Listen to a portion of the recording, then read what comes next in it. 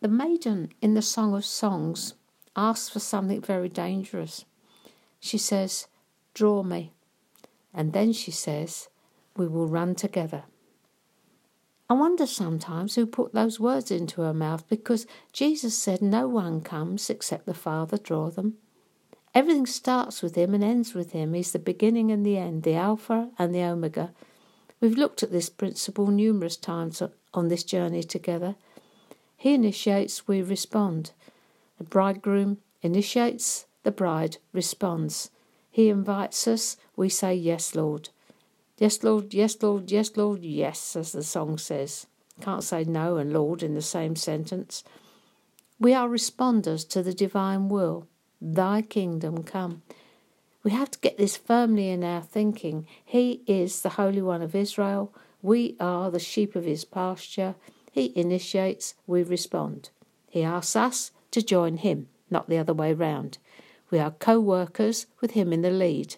We join him, not the other way round.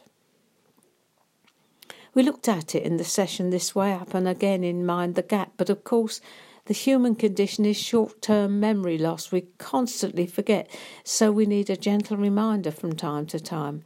We just keep forgetting that he is the creator and we are the created. We bow the knee to him, not he to us.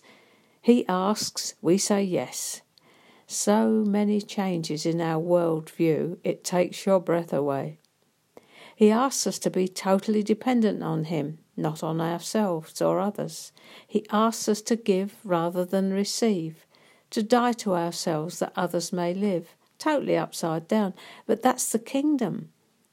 Its value system is completely other than, remember. Instead of privacy, he wants authenticity and openness. Instead of material success, he calls for sacrifice. Instead of convenience and comfort, put the other fellow first. That will distort your life for a start if you begin to practice it. If that isn't upside down in this present darkness, I don't know what is, but there you are. You signed up for this, so it has to be his way or no way. How's it working out for you?